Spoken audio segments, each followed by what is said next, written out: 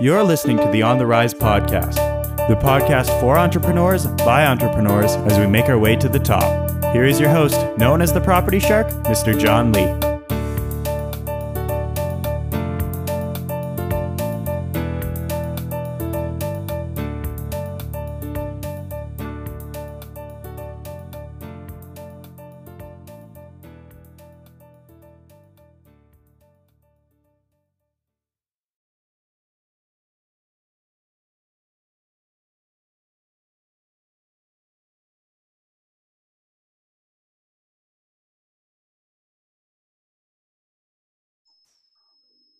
Hello. Okay.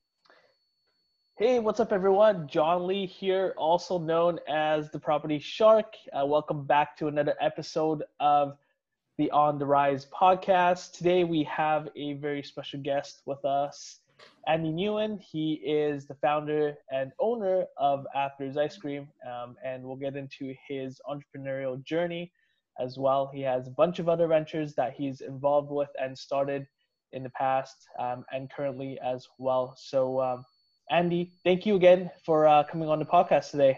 Of course. Thanks for having me. Happy to be here. Yeah. Awesome, Andy. So for the people that don't know about you, could you give them some context of, who you are and what you're about? Yeah. People know me as a serial restaurateur. I guess you can say that. I currently own about 10 plus different food concepts, and I do consulting on the side. I own other projects that I work on, and so that's a little bit about what I do. Wonderful, Andy. So kind of take me back to when you were in high school. Like what kind of student were you in school? I was a shitty student. I was one of the worst early on. Definitely not your typical Asian student. You're stereotypical. Far from that. Got bad grades. Got kicked out of school after my freshman year. Spent my sophomore year in a place called continuation school. And through that year that I spent at home, being continuation school, I kind of like unlocked a lot of my fears and picked up my confidence and kind of dug in on who I wanted to be. And I used that as new energy to come back to school, and they let me back in my school my junior and senior year. And I did start doing really well during the last few years there. Yeah. So for the people that don't know, what is continuation studies? Continuation studies is like, so here it's the one I went to it's like a little creepy office. Like it's not even at your school. There's no really it's just an office space that you go to. You go there once a week to pick up your homework. And when you get there, you see a lot of like gang members, and you see like pregnant women and people that, like all the troublemakers are in this place to pick up their homework. You go there once a week, and the rest of the time you're at home. You're pretty much, it's like being on house arrest. It's like quarantine right now. You're at home all the time. And for the first few days, it's like, cool, I get to relax and hang out. But then, the second, third, fourth, fifth week, you're like, dude, I need to get out of this. So, Got it. Yeah. Got it. And what about school was it that caused you to kind of be in a position? Because I don't feel like you're a bad student by any means. No. Was it just because you weren't interested in what you were learning? I think it was a combination of a lot of things. I think the subject matter and the teaching style didn't quite work in what I was interested in. the things that I did well in were basketball, and I did choir because I enjoyed music and basketball. So that's like, it's easy. But the subject matter of textbooks and the way they were teaching was really tough for me to take it in. And also I was dealing with a lot of bullies in that first year of high school. And, there's a lot of gang members at the school I went to back in late 1999. And bullies are just, that was in my head all the time, and I couldn't focus. Got it. And you grew up in that harsh environment, and by you stepping away and doing continuation studies kind of at home, you're able to isolate yourself from a lot of the noise and really focus on who you are. Sure. Would you say that was a turning point in your life, just to be able to have that moment of silence? Yeah, I think because who I was, when I was in school, I wasn't really expressing myself. And I had to really think back of who I envision who I am really, and why am I letting these things affect me? And was it so bad being there than being at home right now? I was like, being at home, I would rather been picked on every day than sit at home all by myself again. I was like, you know what? I can't do this. This sucks. Like, I got to start thinking in a different way and gain new confidence. And I kind of put that together, and I came back as I was like the new kid when I came back. So it gave me like a brand new identity. And take me through the process of reinventing yourself, after going through so much bad experiences, you could say at such an early on that would really put you in a bad mindset of doing things. How do you reinvent yourself at such an early age? You grow up in a household where, I was just tired of disappointing my parents, they're like, damn dude, like I'm just like this screw up, and do I continue this route? Like, if I continue this route, like where is it going to lead me? It's not taking me somewhere I want to go. Like, I can't picture my future, like continuing, like drowning myself. I was like I'm like rock bottom already as a kid. This is like the worst thing. Like, you're an Asian kid and you get kicked out of school. It's not a good look. Like, none of your friends' parents want to let them hang out with you. Like, those are like the worst thing, like the worst qualities. And I had to really pick myself up. I had to really look at myself and go, hey, you know what?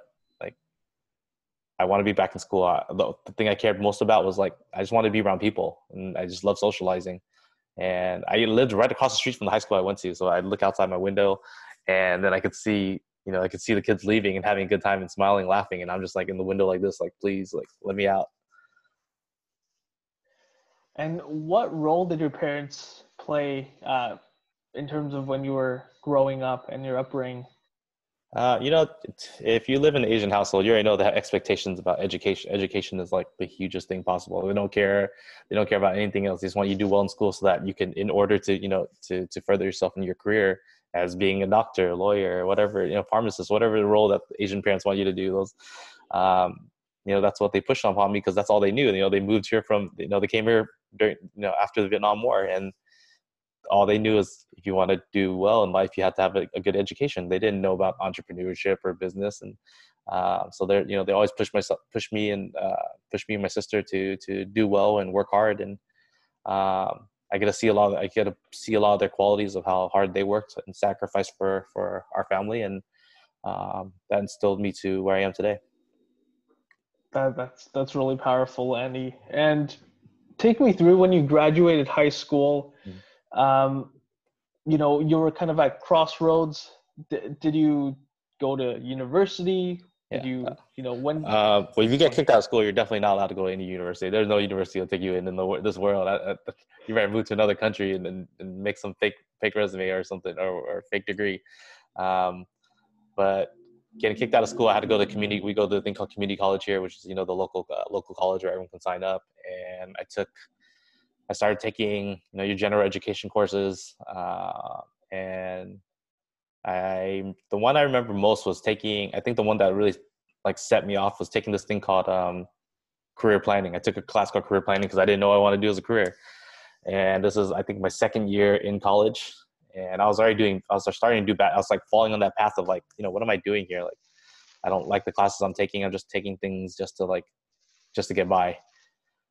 And then career planning, you take all these surveys, and these surveys you get like what are your good qualities about yourself, what you think you should be doing. In my head, I think I was going to do cool, like, and I thought I was going to be like a rap producer, or, you know, working in like a fashion designer. But then the results were like janitor and office administrator, and I was like, no, fuck that. I'm not doing this. Like, I'm done. I'm checked out already. So you went to community college for how many years? 2 years? Yeah, around 2 years. And then at that point, you know, things weren't going the way you were planning it to be. But you also, again, growing up in an Asian household, you had the pressure of, you know, doing well in school, having a higher education. Correct. What did you decide to do after that point? Did you decide to just quit and bounce, or did you push through? I had a good circle of friends, of driven friends around me, that were always doing different things. One of my closest friends, he dropped out 6 months into college, and he decided to go into the field of real estate appraisal. And he was talking to me about it and explaining to me what it was, and I just had like zero interest in it. I was like, okay, yeah, whatever.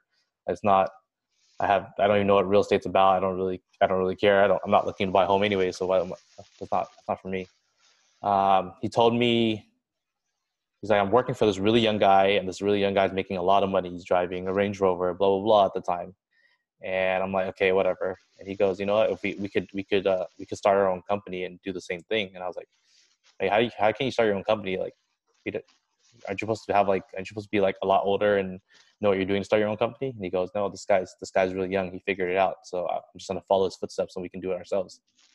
And I think that was the, you know, turning point for me, where I was like, okay, well, I'm not doing great in school anyways, and I had nothing to lose, and starting my own company sounds funner than going to class. So I went back to my parents, and I pretty much lied to them and told them I was going to do both at the same time. I was like, I'm going to go study for my real estate exam and still go to school at the same time. But slowly, I'm like, you know, you go into school less and less, and I ended up dropping out, and I focused on the real estate thing, and I ended up getting my real estate appraiser's license. And I built my first, me and my best friend built our first company. And did you tell your parents that you dropped out when you did, or no, I think I just kept you know, doing my thing, and you know, they're so busy with what they're doing that they don't ask, you know, like, how's school? Oh, school's good. All right. But how's the real estate thing? Oh, I'm about to get my license. So I think they were, you know, I think they're happy to see that I got my license. Like, at least he's accomplishing something instead of nothing. And over time, they just kind of figure like, oh shit, I guess he's not going to school anymore. He's so focused on his real estate thing, and we're so busy, you know, because the real estate in 04, 05 was like 2004, 2005 was crazy, you know, like it was so busy. We were so slammed with a lot of work. And as kids, we're technically still kids. We're like 19 and 20 years old at the time. And we're starting to generate a lot of revenue. And that wasn't normal, you know, like for us, like we none of our friends were making as much money as we were. And it was cool to see. And how do you surround yourself with driven friends? What's the secret to that? I guess there's not really a secret. You know, if you have a group of friends, you never want to be the weakest link, right? If you hang around the troublemakers, like, you don't want to be the weakest troublemaker in the group. Like, you want to be the baddest one. You know, if you're in a group of guys that are like sports or video games or music, you know, it's naturally be competitive around your friends. So if you have friends that are driven by business, then you don't want to have the worst business. You're gonna step your game up. I think that's what it is, just competing with your friends. Putting yourself, you know, people that are driven, so you push each other to level up. And I think it's in every situation. It's just like, you know, you play Fortnite with your friends. Don't want to be the worst Fortnite player. You're going to keep playing till you start beating your friends. So it depends what industry you're in, but it's all pretty much the same, just naturally competitive nature. And how many years were you in real estate appraisal before you decided to kind of branch off and do your own thing? I did the real estate appraisal thing for about 2.5 years. And what I learned through that was, the great things I learned through real estate appraisal were I learned a foundation of people, such as my friends. But I also learned how much I did not like the real estate industry. Like, real estate appraisal industry, because I had no interest in it. It wasn't my qualities of what kind of business I would start on my own. But this was a great way to get my foot in the door. Yeah, you're doing something that you don't like, but you're also doing things that you do like starting your own company, working with your friends, making money. That's great. But I think like my interests were like elsewhere. I had, at that same time period, I had one of my closest friends, another friend, he was starting a clothing brand, and he asked me to be a model for the lookbook. And I was like, no, man, I'm not gonna be a model. He goes, I'll give you free clothes. I was like, oh, shit, free clothes, I'm down. Like, what do you want me to do? And after the photo shoot, we ended up like talking more, and we decided to share rent an office out together, where I would do the real estate appraisal thing on one side and he would do his clothing thing on that side. This guy was making like nothing. He wasn't even making money at all, but you could see my attention span. Like, I was like, yeah, I'd rather help this guy out, even though he's not making jack shit, than do what I'm doing right now. He ended up starting another clothing brand, and I pretty much begged him like, hey, let me invest, have some money. Let me invest into your clothing brand. Like, I could be an asset to your company. And he told me no. And when he told me no, I was heated. I was like, why? He's like, I don't think you're ready for this. And that like lit a fire in me. I was like, fuck this guy, dude. I'm gonna take him out then. And I went back to my best friend, my business partner from the appraisal, and I was like, I got a great idea. Let's go start our own brand. So we started our own brand in 2006. We started, and we launched in summer of 2007.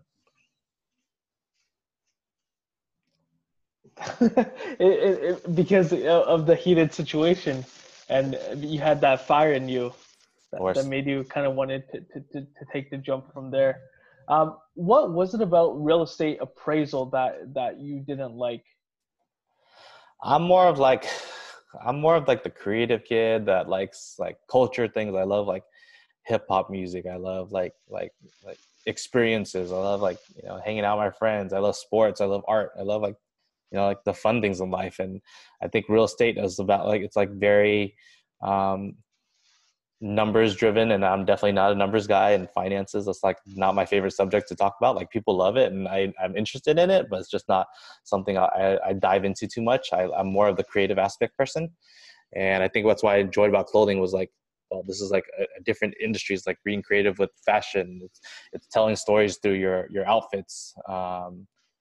And there's so many different aspects about it. That's why I was so driven to the clothing side, just because I'm more of a creative. My partner is like more of a numbers guy. So, that's why I needed him for the clothing, so he could work on the numbers and I'll do the creative side. Yeah. Got it.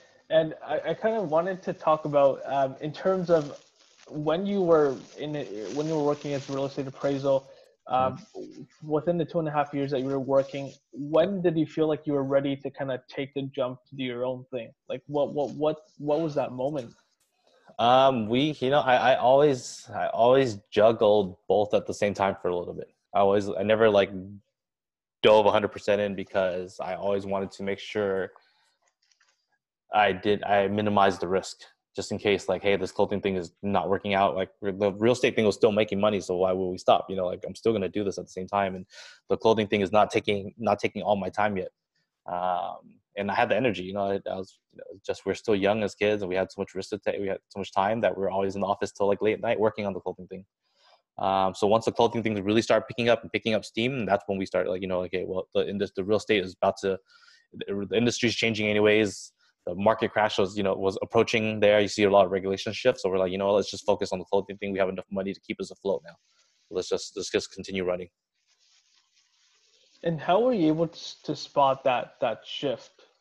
Because most people didn't see it coming until it happened, and that was too late, right? I think I don't, because our intention wasn't to early on. Our intention wasn't to like leave the real estate industry. We didn't know the real estate industry was going to become that bubble and explode. It was just like time and opportunity. I saw clothing and I was like, I want to do clothing. I'd rather do clothing because it's more what I'm really passionate about. So I'm going to apply more time over here. And so happens that it started doing really well, so that I could apply more time here and then cut out from this end. Got it.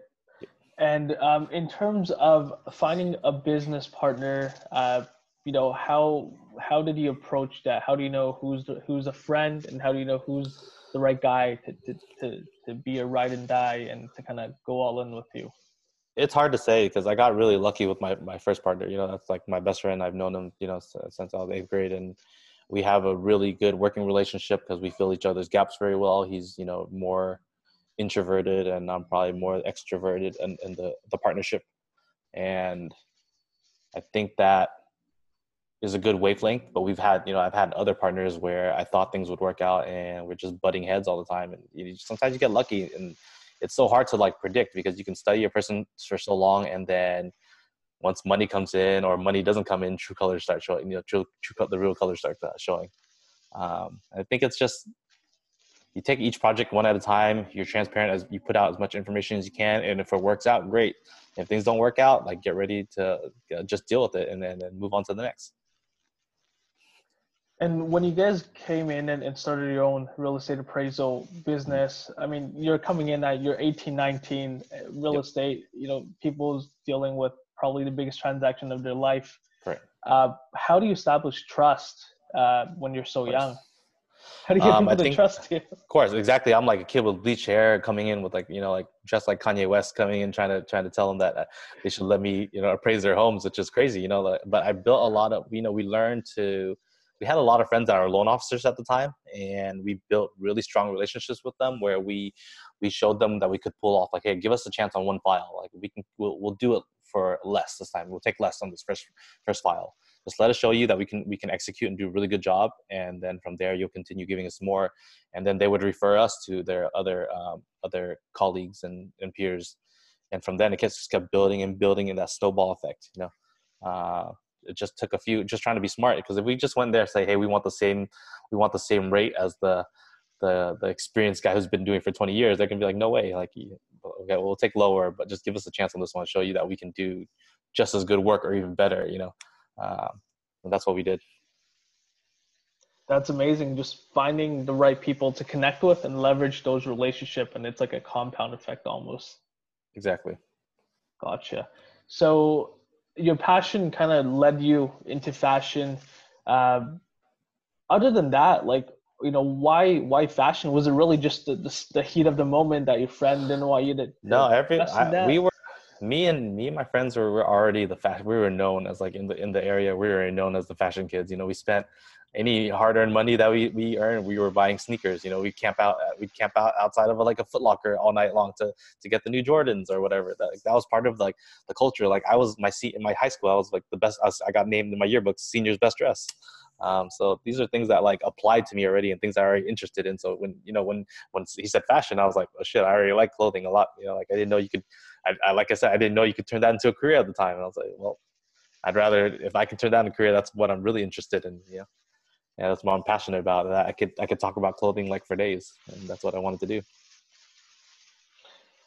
And how do you, because I'm assuming you had no experience, starting a fashion brand. I mean, where do you even start? You had this idea. How did you turn that into reality? I think, having my friend and my mentor and my mentor, he was pretty much my mentor at the time. Watching him develop his brand and seeing the things that worked and didn't work, those are things that kind of help give me the foundation of like, this is what I'm going to do when I build my brand. The trade, like learning about the trade shows, learning about wholesale, learning about talking to buyers. Like, we had to pretty much emulate what he was doing, but put like my twist on it, what I thought worked and didn't work, but also apply a lot of applying the foundation of my first business of real estate, like learning how to have structure, how to learn like what departments to have, like understanding numbers. And I think all those things, put everything just kind of fell into place at that point. That's powerful. And when you were coming up with the concept of the fashion brand, the brand name, what was the inspiration behind that? And what did you call it? The brand was called Imaginary Kingdom. Imaginary Kingdom was short for, your kingdom is your brain. That's the most valuable thing you own, and that's where all your ideas come from. So you get this imaginary kingdom. And the nickname, when you cut those words down, if you take out some of the words, it'll say I'm King, and I'm King was like the nickname that everyone knew us for. I'm King is about being leader, change, community, and that was the name we stuck with, and that's the one that put us on the map. And initially, how did you get the word out, right? Because fashion's about what's trending, what's popping. You want people talking about you. Of course. How did just talk about like kind of like your thought process of how you guys... well, you can see digital website, digital stores were selling like crazy. So, and we were doing really good wholesale with our accounts where if we work with stores where we were helping the store put our product right in the front. Like, hey, make sure you put our product right in front. So when people come in, they know that's the brand. Like, okay, what's this new brand? Like, oh shit, this is the new hottest brand on the streets. We work on we do product placement. We'd send out product to rappers, actors, models. We had a blog because blogging was really like top notch at the time, and blogging was a great way to tell our story and share information about what's new coming from our brand, information about our staff, places that we like to eat, our passions. And I think a combination of all those things together pretty much put the word out there, because everyone's like, oh, have you seen these Asian guys that have their own clothing brand? Look at they're from Orange County. Like, so everyone starts reading about it, and I would travel places and I'd have Vietnamese kids rush up on me and go, oh shit, you're that guy from California that has a clothing brand. Like, oh yeah, thanks. Yeah. That's awesome, Andy. And how many years did you have this clothing brand for? I did the clothing thing for a little over 7 years. We sold stores worldwide from here, Australia, Asia, Europe. We had accounts all over the place. We're definitely well over in 1,000 doors. That's amazing. And so how did you transition from fashion and how did you get into the food industry and afters? How did that happen? Yeah, well, food is an interesting aspect of where I shifted, because I've never before I went into food, I've never worked in food a day in my life. Like, never worked at fast food, never worked in the industry, never served tables, none of that. My sister happened to be a huge foodie. She loves how to cook, and she knows all the good places to eat. And at the time I was just eating at the normal, your normal fast food places. I didn't really care. And that was a good way for me and her to communicate, because she was teaching me about Yelp and where to find, the coolest food places to go when you travel and everything. And another thing was, when I was blogging, I would, post about the food on my blog. Like, hey, these are the places I'm eating at. This place is really good. Like, I'd recommend you go here, here, and here. And over time, like, everyone started coming to me as like the food person. Like, oh, if I'm going to New York, where should I eat, Andy? I was like, well, these are top places I think you should definitely hit. And I guess it became like a game for me. I became addicted to it. Like, I started trying out new places all the time and studying and writing about it.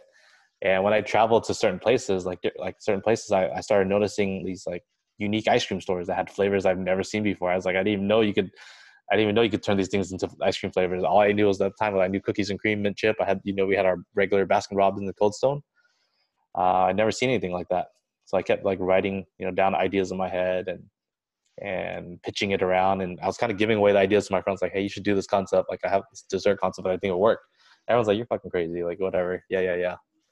And I guess, near the end of my apparel career, I wanted to do food, and I was just seeking for the right person. And I found a few people who had the same ideas as me, very similar interests, and we decided to go hunt for an ice cream store to go buy out and start our own. And how did you find like-minded individuals with the same idea? Because you were kind of pitching around your friend group. Those people that grew up. It was like the guys I grew up with. They're like, there's another stupid, crazy idea that we all have. Let's, we're all doing okay right now. We're chilling, but we're super excited about that. Let's go try it out. We don't have much to lose. We started hunting around for an existing ice cream shop because we didn't want to risk too much money and make a lot of mistakes. So we're like, okay, let's just find an ice cream shop that's existing, and then we'll take it over and flip it, make it look nicer, add our vibe to it, and see what happens. And we found the shop. The shop we found was owned by these older gentlemen who have been there for 5 years. They don't know what's going on through culture and scene. All they knew is, they knew the usual flavors, the same thing. And we told them, hey, we want to buy you out. And they're like, I still want to make ice cream. I was like, oh, well, I don't know how to make ice cream. So let's just figure out how to team up with this and make it work together. So you have this dynamic of these like older white gentlemen, and then you have these young Asian kids that are trying to figure out how to work together. And we kind of flipped the store upside down, painted the whole store black, started developing all these crazy ice cream flavors with them. And we added the donut element to it. And, we opened in 2014, February. we opened February thinking, February's gonna be a slow time because it's the winter, it's still cold. It gives us time to like build and build up and learn the system. But next thing you know, like from the day we opened, like lines down the block and word spread like wildfire.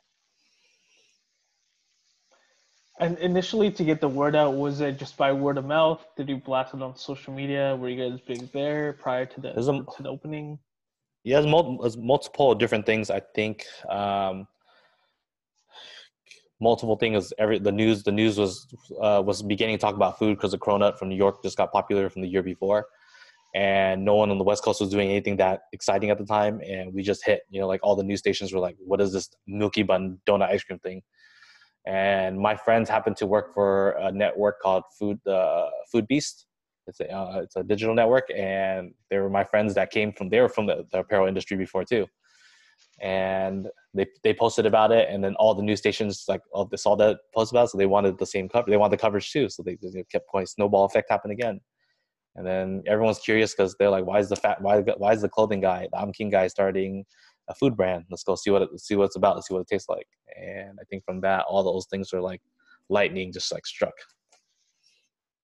And was there a transition period too? Like you were saying, you wanted to kind of juggle a couple of things at once in case one didn't work out. You still have the clothing brand, or were you trying the ice cream store? Was that the same? Yeah, process? the clothing brand. I saw. I've been in this for when you're in this industry for that long, you see so much waves and trends hit, and you're like, fashion is very hard. It's super tough to break through, and you need a lot of resources and team and experience to really break through this. And I was like, I don't know if I can picture myself doing this that much longer. Like, yeah, this is my baby, and that really built my name. But I think the ice cream thing was honestly a hobby. Like we did not know it was going to take off and become the monster it became. We did that for fun. So I was like, I'm still doing clothing, I'm making money, but I'll do this ice cream thing for fun. But next thing you know, the ice cream thing, like became this phenomenon. We're like, oh shit, we could really make something of this. This is a different field. It's a wider audience besides just like teenage boys. This is like everyone eats ice cream, so it makes it a lot easier. So I was like, you know what? Let's do it. I'm down to go all in. I'm gonna sell my brand. I think I sold the brand. Me and my partner sold the brand about a year after its opening. We sold it off. Wow. Yeah. Wow. And how old were you when that happened? 28, 29 at the time then. I'm 30, with 6 years, 35. I'm 35 now. I was like 29 at the time.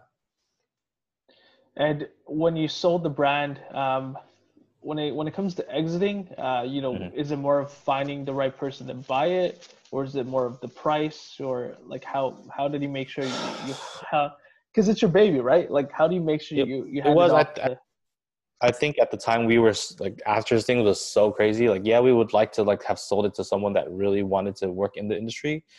But one of our friends really wanted it. He was honest about it all the time. And we're like, you know what? I don't think I'm going to do the clothing thing. I'm not going to use the name. If I do use it again, like I'll just ask you for it. But right now I'm not looking to use it anytime soon or whatever. So I'll just sell it. You guys can take it over. And then I'm going to focus on the food side. Got it. So again, it was just more of, you were dabbling on this, and then the hobby needed more attention, and all of a sudden you couldn't handle both, and then you had to pick. And that's yeah, exactly, because it got so crazy that I was like, okay, well, now I gotta pick which realm I want to be in, because the clothing is definitely not getting my attention. It requires a lot of time and energy. And take me through, like, why ice cream out of all things that you could have tapped into in terms of food? Why was it ice cream that you decided? I think the creative flavors that were running through my head at the time. I had a lot of good ideas for ice cream. I brought in a lot of flavor profiles that I grew up on, and then I was currently interested in at the time. I think the flavor profiles I put in were like, I like drinking boba, so I made a jasmine milk tea flavor. I liked, we live in Orange County, which is very, Asian or Hispanic out here, so that I created a churro. We had churro flavor. Or I liked, I went to New York and I saw an almond, I like almonds, so I made almond cookie, like a Chinese almond cookie flavor.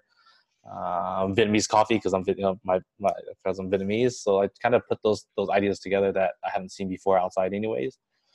And it was, it was ice cream. Ice cream was like, that's why I love to eat ice cream at the time, and that's all I wanted to do. I was like, okay, after a meal, I want some ice cream.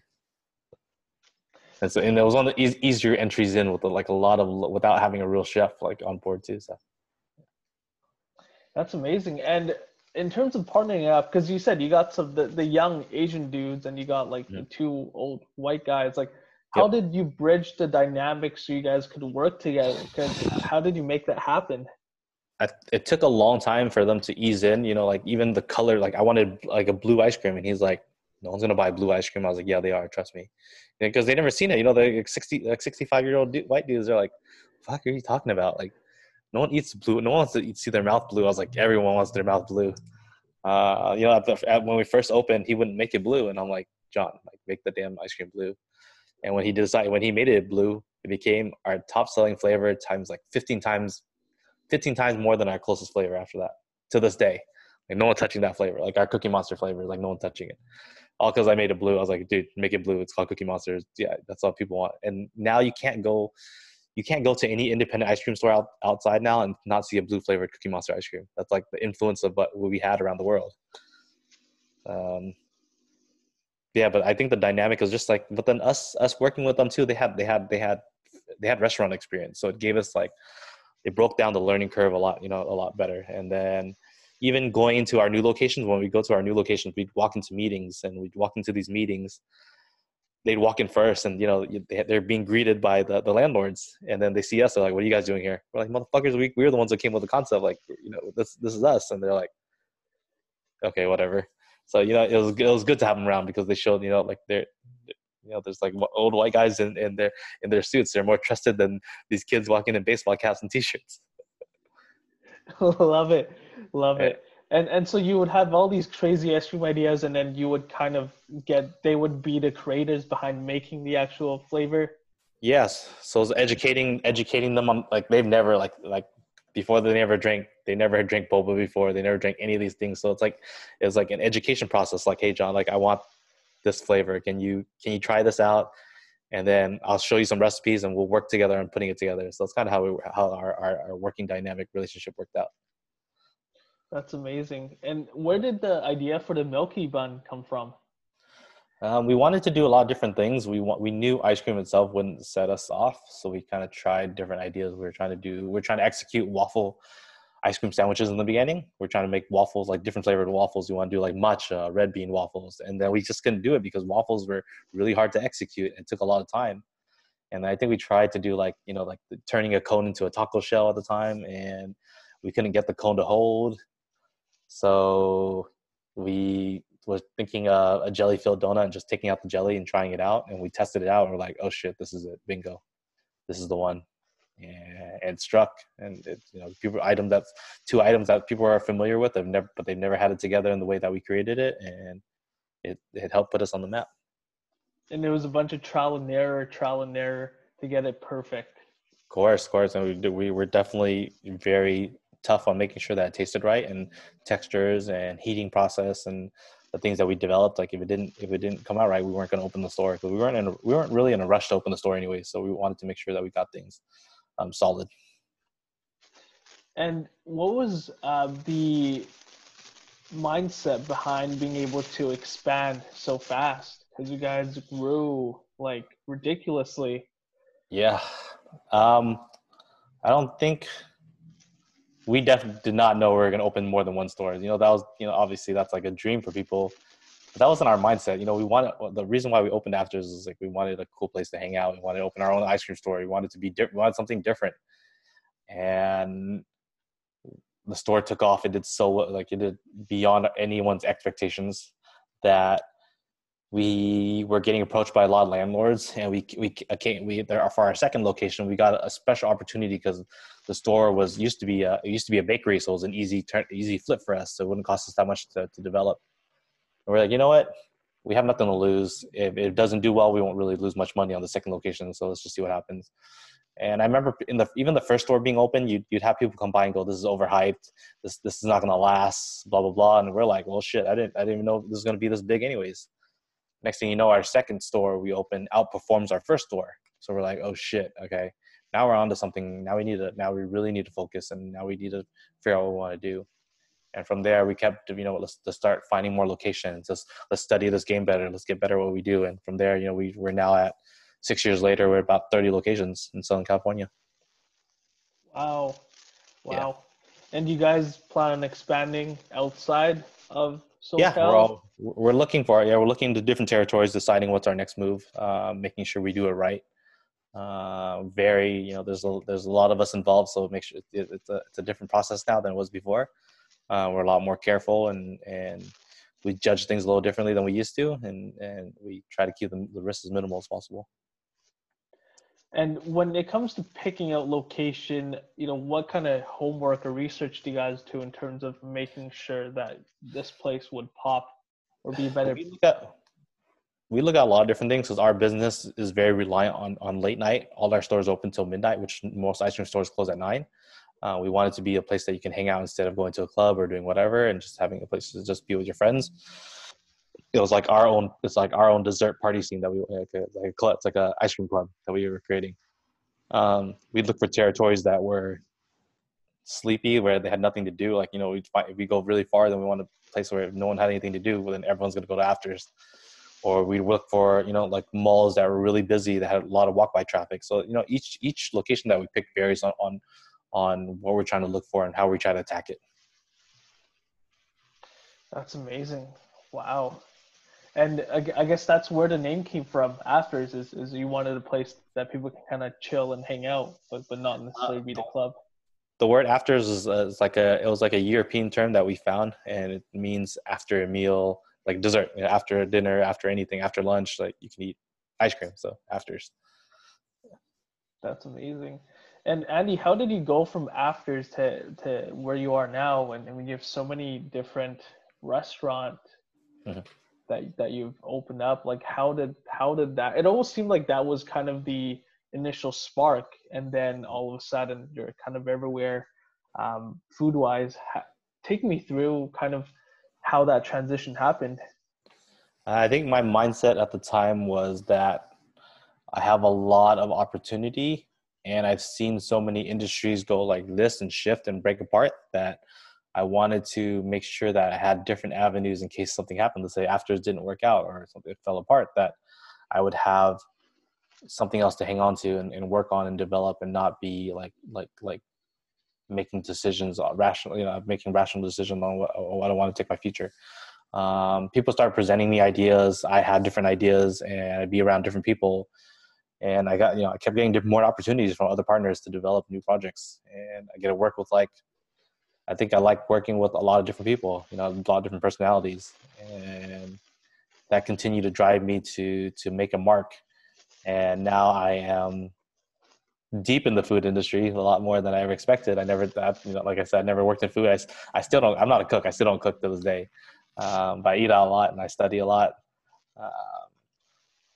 But I think it's just the impact I've been able to make for not just myself, but other people, like change their lives, like people that weren't able to have a chance at going to the food industry. Like this is your chance. Like I see the talent in you. I can help you develop a company that can change your life forever.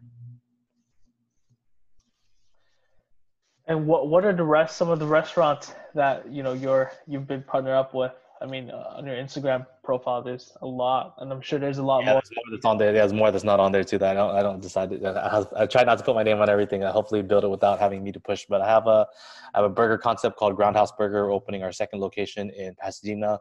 I have 2 great partners over there. My partner is Chef Fernando, and our other partner Bear. And Bear is like a marketing monster that you've never seen before. His connections to celebrities are like, I've never seen anyone like that. I have a cookie concept with 2 amazing females called Dough and Arrow, and we do a lot of unique cookies and coffee over there. I have what else do I have? That's a lot. It's crazy. A chicken place in a Filipino chicken concept out in Houston, Texas. My friends that I've known for a while, they had a food truck out there, and then I came in there and helped them open the store and teaching them how to scale their business. What else do I have that's under the belt? I own Hello Kitty Cafe in Las Vegas. So we have a Hello Kitty Cafe out there on the Strip in Las Vegas. We do a lot of unique products that we work with Sanrio, and I've been able to help them elevate their brand in the Vegas presence. I have a new coffee shop opening. I'm doing real estate development. The list kind of goes on what I'm working on. So, yeah. Yeah, That's amazing, Andy. And what would be your top, number one thing when it comes to finding the right partnerships? Because Mhm. opportunities come and go, and I'm sure you get a lot of opportunities, but how do you vouch for the ones where like, okay, I need to work on this opportunity instead of this one? How do you figure that out? Uh, the partners that I look for these days are they need to be committed and focused, but they also need to be open-minded and ready to pivot. And I am big on being able to pivot because sometimes no matter how great your idea is and how perfect your operation is, it might not be the time for it and it might not be the right place for it. So I'm really big on having a team that's ready to like switch gears and not be stuck on one thing. Like, hey, if things are not working out, like, hey, let's shift it. Let's figure out what we can do to make it pop off or make it change and really move the needle. And transparency is looking for partners that are super transparent. As it sends me my P&L updates often that I need, like keep me filled on what's going on. I think those are the kind of type of partners that I keep my eye out on right now. Got it. And you mentioned you're getting into real estate development too. Mhm. How did that happen?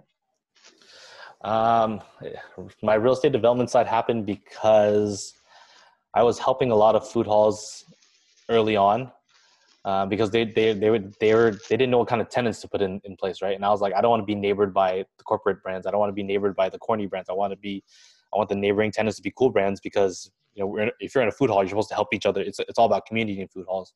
And I'm educating them on like, hey, you need to put this tenant here because if you put them there, it helps our business grow and helps this place more packed and the parking lot slammed. So I did that for free the first time. And then I got approached by a huge Chinese market called 99 Ranch. And I ended up working with them on developing their first food hall. And that project pretty much was like, I love doing this. Like, I don't have to own all the concepts, but I can help put in the right brands in place and show you the aspects of like the creative areas and fields and develop an experience that you can't do without me pretty much. And from there, now I'm working on my hometown project and development. And the difference between real estate when I was doing it when I was younger now is that I get to do the creative aspect. I get to be, I get to like put things together and like more of things that I like to do. The design aspect, the layouts, and that's more of what I enjoy than the appraisal side, the number side. For sure. And in terms of like entrepreneurship in general, Mhm. have you always had entrepreneurial tendencies growing up, or did you just kind of stumble upon this idea of being an owner and starting a business? I always I was always low like doing my own thing, and I never really like I hated authority and like people telling me what to do, and that was never really my thing. That's why I didn't do well in school or whatever else. I always do it. I always rebelled one way or another and against my parents or whatever I did.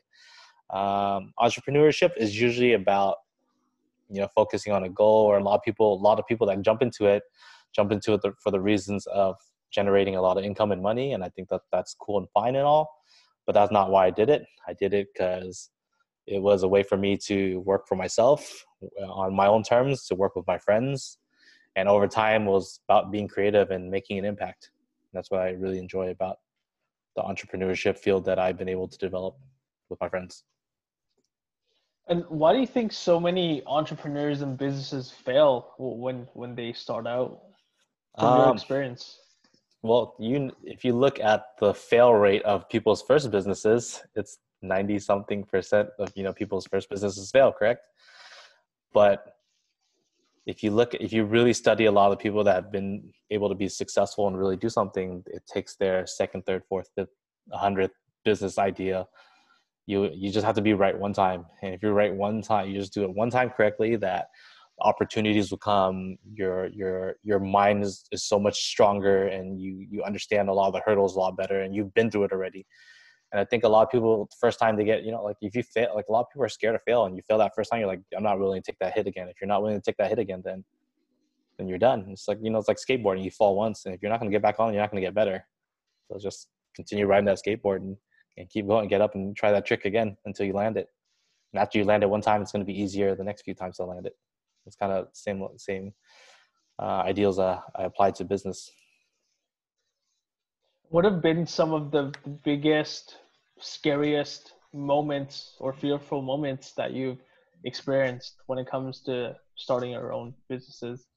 I think right now is a scary moment because we don't know what's going to happen, and we're pretty much all our assets that we had are become liabilities at this point right now, right? Because you don't know what's going to happen, you don't know if it's going to open back up, and you have staff to worry about, you have partners to worry about, you have your own families to take care of, and these are things that are running through my mind all the time, and it's scary, but eventually, obviously, like if you're relentless enough, you'll figure out how to get through it. But it's a right now scary. I've been through moments where in apparel industry where my production doesn't come, and I don't have my pieces in, that I get canceled orders, and I'm sitting on millions of dollars worth of product. And in food, you deal with like health hazards, you deal with people getting hurt, you deal with staff and employees, partnership battles that you have to go through your partners, and it's a never end. There's fires put out every day, whether it's in this situation or when the economy is running well. Yeah. And how do you always keep yourself relentless in times of trouble, in times of difficulty, in times where, most people would give up? How do you keep yourself going? I keep myself going because I know there's still a lot that I want to accomplish, not just in these fields, on my future project. And I feel like my best work is still ahead of me, that I'm not at my peak yet. And I'm still having fun doing it. That's why I continue doing it. Because if it wasn't fun, I wouldn't, I'd go do something else. And if I really wanted to make money, I can go be a drug dealer and probably make a lot more money than doing what I'm doing now, So it's just it's a fun challenge, and I enjoy not only learning, I'm always learning, but I also enjoy teaching people and helping others at the same time. And I like seeing people's lives change from it.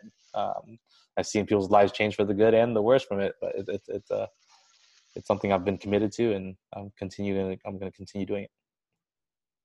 And do you think enjoying what you do is important? Like doing what you love and doing what you think is fun? Has that been kind of the theme to your success throughout your entrepreneurial ventures? I think over time it did. I think early on, I did real estate. I didn't like real estate, or not saying I didn't like real estate. I didn't know what it was about. And I took a chance on something that I was unfamiliar with, and I took a risk. But even though I didn't really love that industry at the time, it really built a lot of my foundation now. So I think it's okay to do things that you don't like in order to pick up a lot of the skills that will take you for the rest of your future. And then doing things that you don't like, once you do those things, so at least you get a good idea of how, like, your life later on is like, okay, well, I'm never going to do that again. You know what I mean? So I think it's a good mix to do things you don't like and that you like, so that you can figure out what you really do like, enjoy. And how does one find what they enjoy doing? Because a lot of people don't know what their passions are, what they love doing, what they don't like doing. I think it comes with time and trying out as many different things as possible. Like, especially when you're younger and your teens and your early 20s, that's the time to take your chance and try different things. Like, try different companies, work for a bunch of different people, intern around for 10 different industries till you find out something that sticks or works with you. You might discover something that you're super amazing at, that no one can compete with you in it, and that's what you might want to go towards. And I think it's different for everyone. It's hard to say.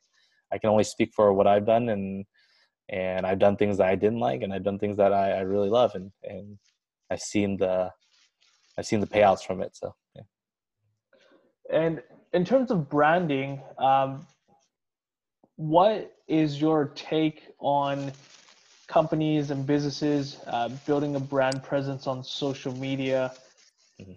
Is what's kind of the right way to get your name out there on social media from your point of view? There's so many different ways to do it. I don't think there's a right and wrong way to do it. I think you just got to do what's best for your brand. And once you understand what field you're in, if you're like me, my brand of my personal branding is storytelling heavy.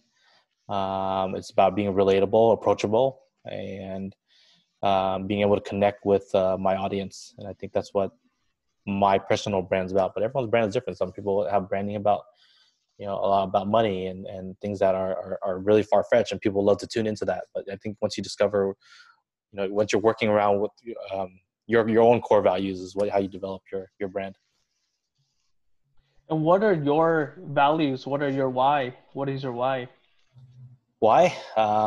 Because when I start thinking about the future, I want to think about a place that I really enjoy being in.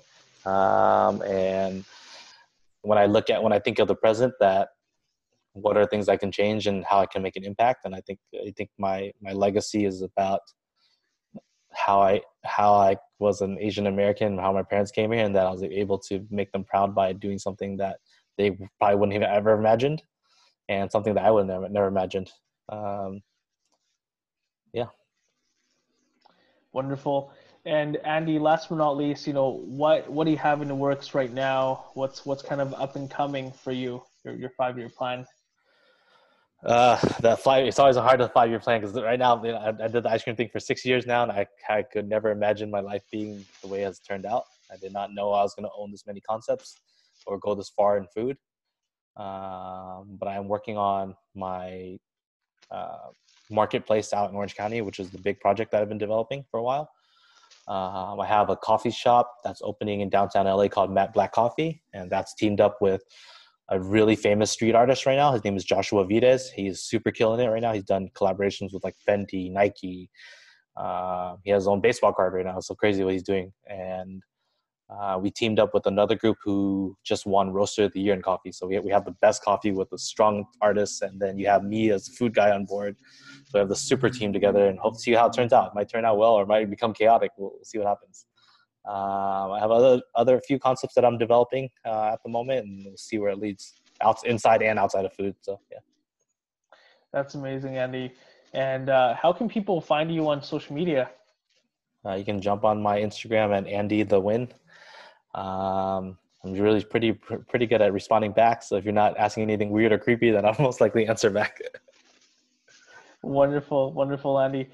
Thanks again for your time, Andy. It's been such a pleasure talking to you and for you to kind of share your journey.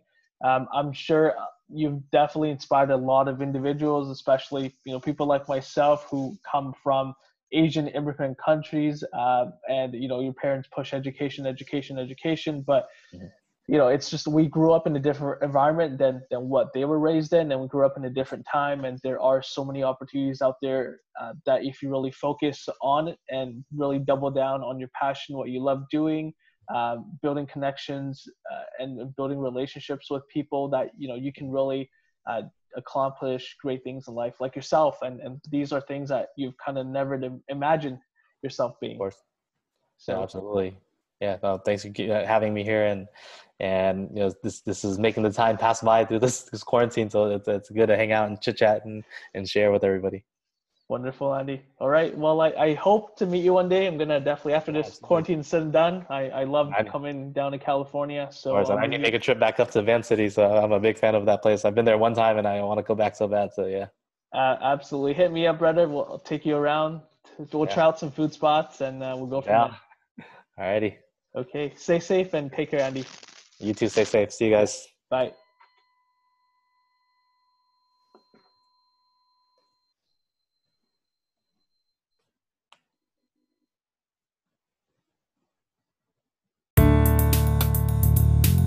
Thank you for listening to the On the Rise podcast. I hope you enjoyed this episode. The music composition and vocals is done by Graham Best. Your host, of course, is the Property Shark, Mr. John Lee. Have a wonderful day, and we will, of course, see you next time on our way to the top. Cheers.